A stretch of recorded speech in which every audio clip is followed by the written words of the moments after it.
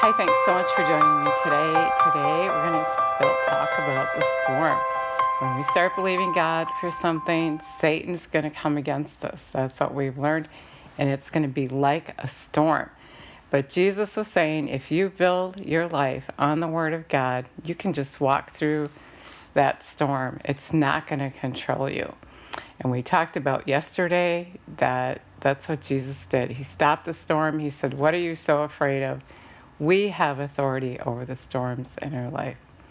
Let's acknowledge Jesus. Jesus, thanks so much that you're so good to us, that you want us to know, that you want us to have revelation knowledge. And we just receive that from you right now. We thank you that you said that you're going to be where we are when we talk about you. You're going to be here. So we're gathered in your name and we're expecting that you're here. We just believe that you are. And we're asking you to take over and just teach us. Love you and praise you.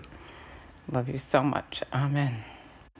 He's so good. I'm so in love with him. I just can't stand it. He's always giving me more revelation knowledge, and to share with you guys. So how cool is that? So today, our first message was the storm, standing in the storm, not moving. And then he brought us to the fact that the name of the storm is fear. The storm is intended to get us to quit and to give up, to just bend at the knees and let Satan have his way. And today, God wants to tell us that the fear that he brings on is a lie. Jesus is talking to the Pharisees and he said, "Your father is the devil, and there's no truth in him. He's been a murderer from the start, and he just naturally lies. He can't tell the truth at all. He just can't tell the truth. He just can't do it. So whatever he's telling you, that's a clue to tell you that the opposed is true. He's a liar. He can't tell the truth. And so that fear that comes upon you, that fear that he tries to overtake you with, is just a lie, right? I mean, they're out and about, and the disciples thought they were going to die. So obviously, that was the thought Satan was giving them. And they aren't going to die. They had Jesus right in the boat with them. And we have Jesus in our heart. If you ask him to come live on the inside of you, he's on the inside of you. And he's there all the time. And you don't have to be afraid. And to conquer that fear, it always comes to getting to know the Word of God. Having that revelation knowledge to know that fear is a lie. To know that the enemy is telling you a lie. Jesus said in Mark 4, be careful what you hear. Because what you hear is going to grow on the inside of you. It actually is. And so I want to read that to you. Mark 4:24. He said to them, be careful what you're hearing. The measure of thought and study you give to the truth that you hear is a measure of virtue and knowledge that comes back to you. And so when you give the Word of God your attention, when you give it thought, when you meditate it, that's how you're going to get out of that storm, to have the knowledge, to do the Word, to think the Word, to apply the Word to your life. And that's why Jesus said that if you don't understand this, you won't understand anything. He said that in Mark 4, as soon as you hear the Word, the enemy is going to come and try to take it. Why does he want to take the Word of God? Because the Word of God is your source. It's the revelation knowledge you need.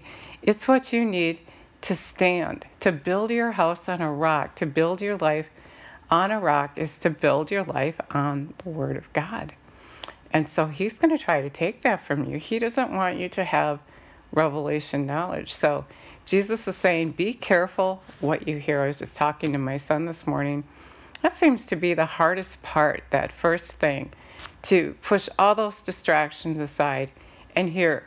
Just sit down and hear the Word and realize the importance of it and how it's going to help you get from where you are to where you need to be. How it's going to help you through that storm. He is going to start a storm. He is going to come against you with a storm. We talked yesterday how Jesus, he went from one storm to another storm.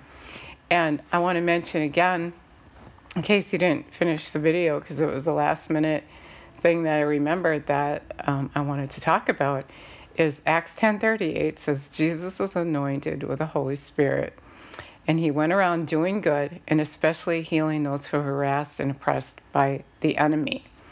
And that is a storm. When the enemy is harassing you and oppressing you, that's a storm. And when you have revelation knowledge, which is what Jesus was doing, then you don't have to stay in that storm.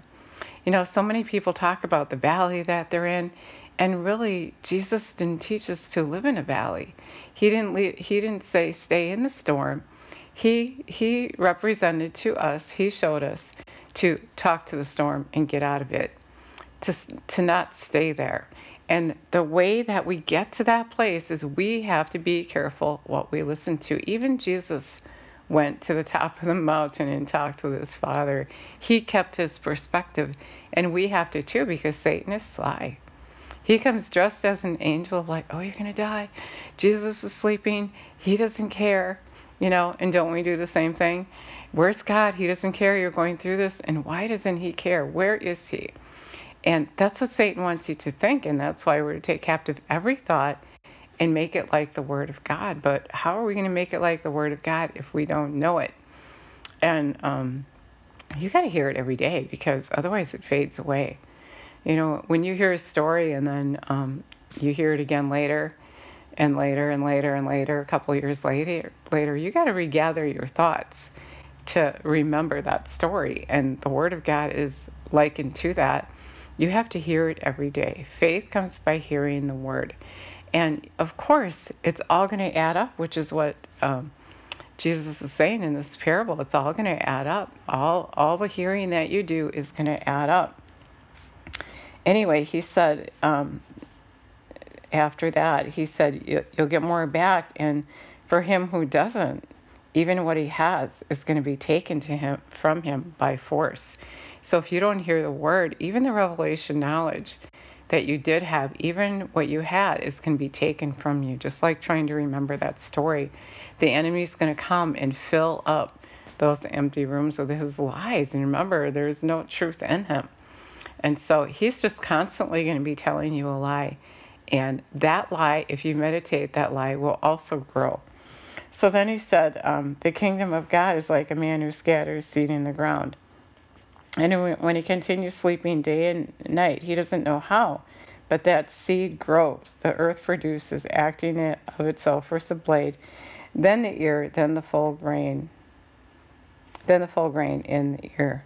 And so it grows on the inside of you. The more you hear, the more revelation knowledge you're going to have, the more you're going to have under your belt. And then, like James says, you're going to get to the place where you don't lack anything. You're going to get it. And Satan isn't going to be able to trick you anymore. You submit to God and you hear that word and you pay attention to that word, he's going to flee. He knows he can't fool you anymore. And that's why Jesus gave us heads up. He said, as soon as you hear the word, the enemy's going to come and try to take that word from you. So you got to be ready for that. Peter said he's roaming around like a roaring lion looking for someone he can devour. And so the storm, you're supposed to stand in the storm. The name of the storm, Jesus said, is fear. And fear is a lie. The fear that is being put upon you, the lie that he's telling you, is producing that fear in your life. And his intent is that you make choices according to fear. You make choices according to that feeling, that fear, that lie that he's telling you. Because then you're building your house in the sand. And it's going to fall. You're building your life on what you can see, feel, hear, and touch. You're not in the kingdom of God. You know, you can call yourself a Christian, but really when you live in the kingdom of God, when you build your house on the Word of God, is really when you're a Christian. Because if you're not building your house on the Word of God, if you're not building your life on the Word of God, you can't stand, because you don't know the Word, and there's nothing to uphold you.